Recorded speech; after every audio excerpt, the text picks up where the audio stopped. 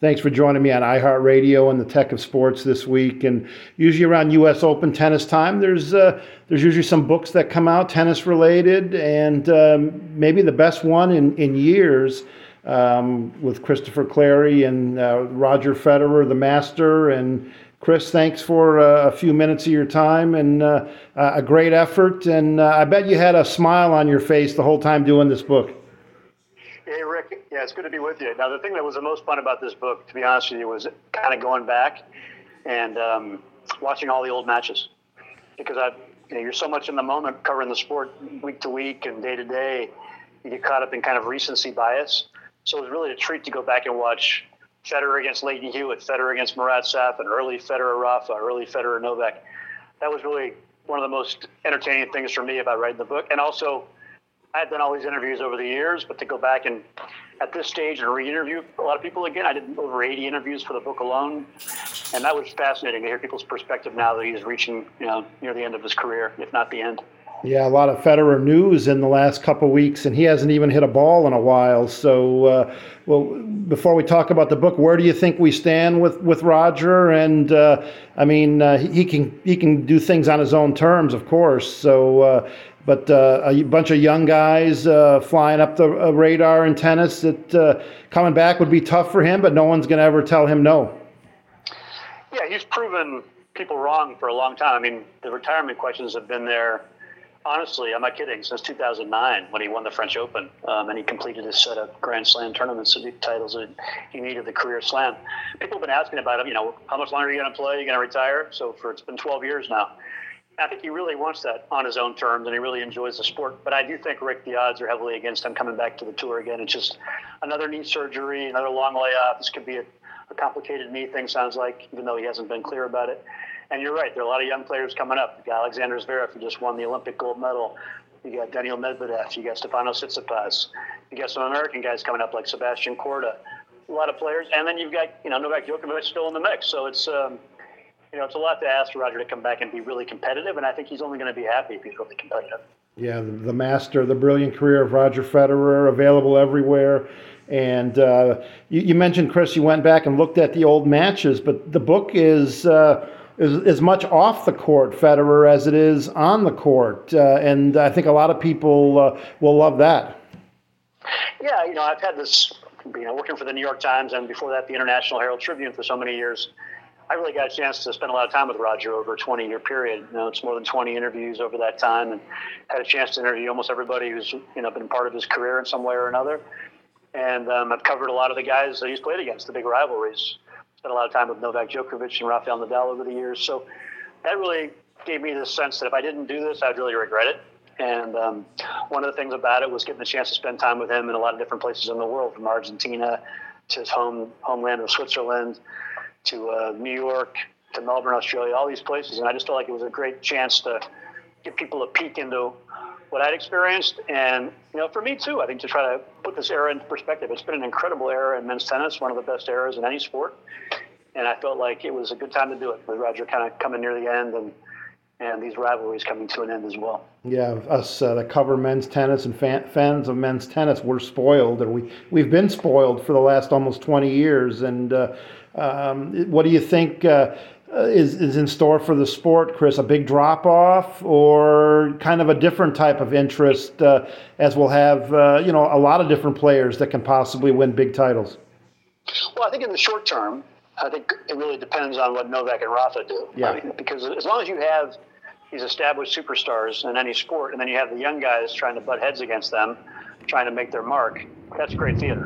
And that's still where we're at. So I think, in a sense, as long as Novak and Rafa can play a few more seasons or a couple more seasons, that gives these young guys a chance to really establish themselves by beating them or facing off against them. However, longer term, it's going to take time because, let's face it, Roger, Rafa, and Novak, and you can add an Andy Murray into that mix, guys like Stan Wawrinka. It took them decades to build this up to where it is, to this interest level that it's at now. You can't rush that. You can create buzz. You can't create these deep, deep connections that fans have created with these players over this long period of time. It's a bit like, Tom Brady fans or Peyton Manning fans and football, whatever it is. You just need time. So it'll be a dip, no doubt, at some point. But there's a lot of talent coming up, and the exciting thing is there's a guy like Seth Corda. I'm not going to predict amazing things for Seth Corda, but he's a talented player. It's good to see some American men at that age, that stage, being able to look like the guys that could be legit top 10 players. So we'll see how it all plays out. Yeah, good for tennis. Of course, get your copy of The Master, The Brilliant Career of Roger Federer, Chris Clary.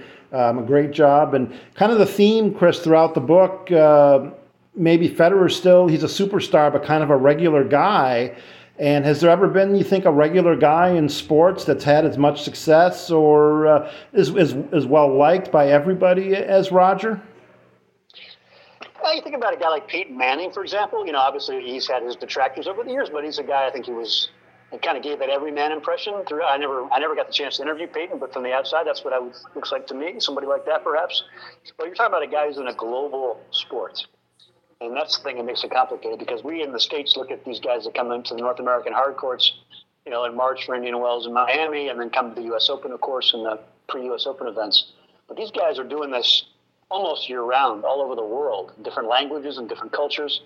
And that, to be able to maintain that sort of sense of relatability and that sense of accessibility, even though he's not giving that many one-on-one interviews, but the sense of sort of being able to relate to people across all these borders is really remarkable. I can't think of anybody who's done it as well as Roger. And also, he's really done it pretty much scandal-free and in multiple languages, like I said. And I think it's a remarkable run.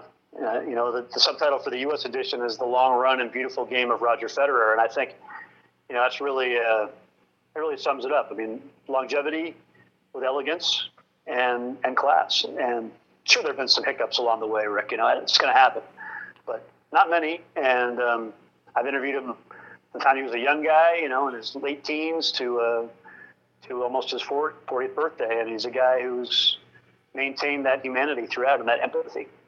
Yeah, and a great family man now, and people don't think of tennis as a team sport. He's been the leader of Team Federer there for a long time, and he always gives credit to his team and credit to everybody but himself. So very humble as well.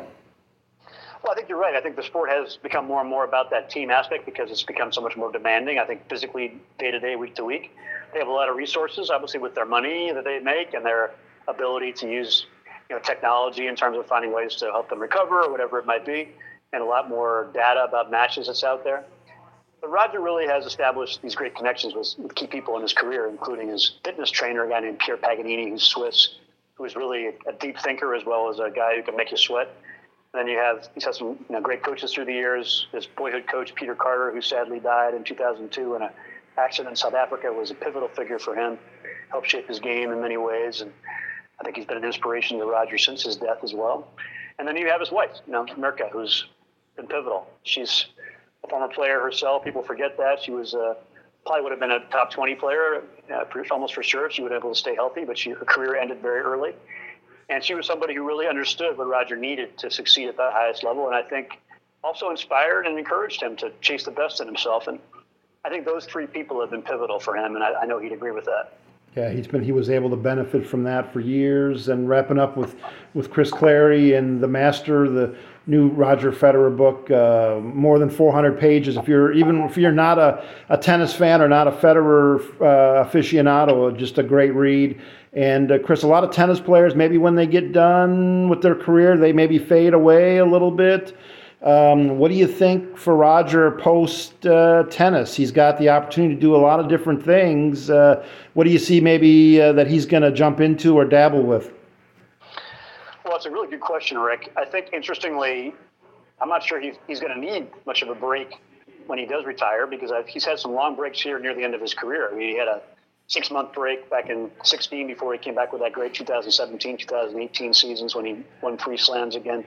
He's had the long pandemic break, a couple more knee surgeries, and now he's going to have another one. So I think he will have rested up and had his time out of the spotlight. I think he wants to use his platform and use his foundation in particular. It does a lot of work with early education in South Africa and in Switzerland.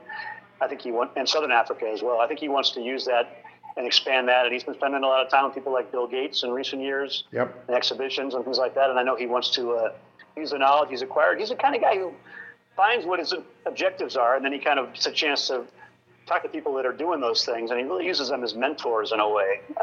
Did some of that with the coaches he's had, like Stefan Edberg and his connections with Pete Sampras over the years in the game of tennis. And so I think he's somebody who will do the same in his next chapter off court.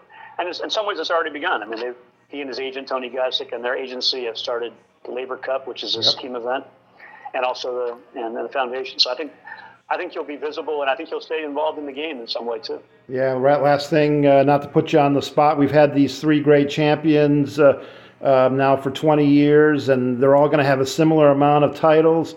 It's impossible almost to kind of rank the three, but how do you see it?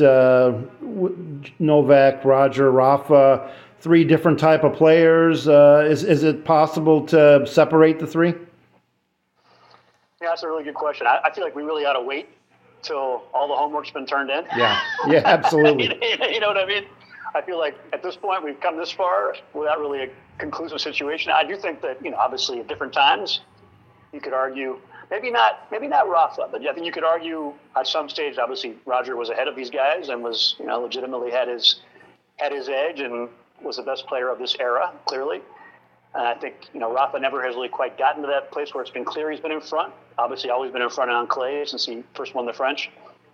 But Novak, I think right now, looking at the situation, even though they're all at 20, just based on Novak holding the number one ranking for the longest, Novak's success in the next tier tournaments, the Masters 1000s, they call them in tennis, which are one notch below the Grand Slams. He's won all of those, there are 9 of them. He's won all of them twice. So I think he's got some edges in terms of the stats, and also he leads head-to-head against Brooke Nadal, even though it's close, and against Roger. So right now, at this moment, I would say Novak deserves the edge. But we'll see how things play out. Obviously, Roger's not going to gain much more ground, but also what he's done off the court and his ability to project the game, the beauty of his game, the fans he's brought in, that should factor in as well in an overall global discussion. Yeah, to be determined. And Chris, great work, great effort. Love the book, and safe travels, and have a great lead up and great U.S. Open. Really appreciate it. Hey, Rick, thanks for your time, and I really appreciate the good words. It was definitely a challenge. I'm glad to have gotten it out there. Yeah, great stuff, and keep up the good work. Thanks. Thank you.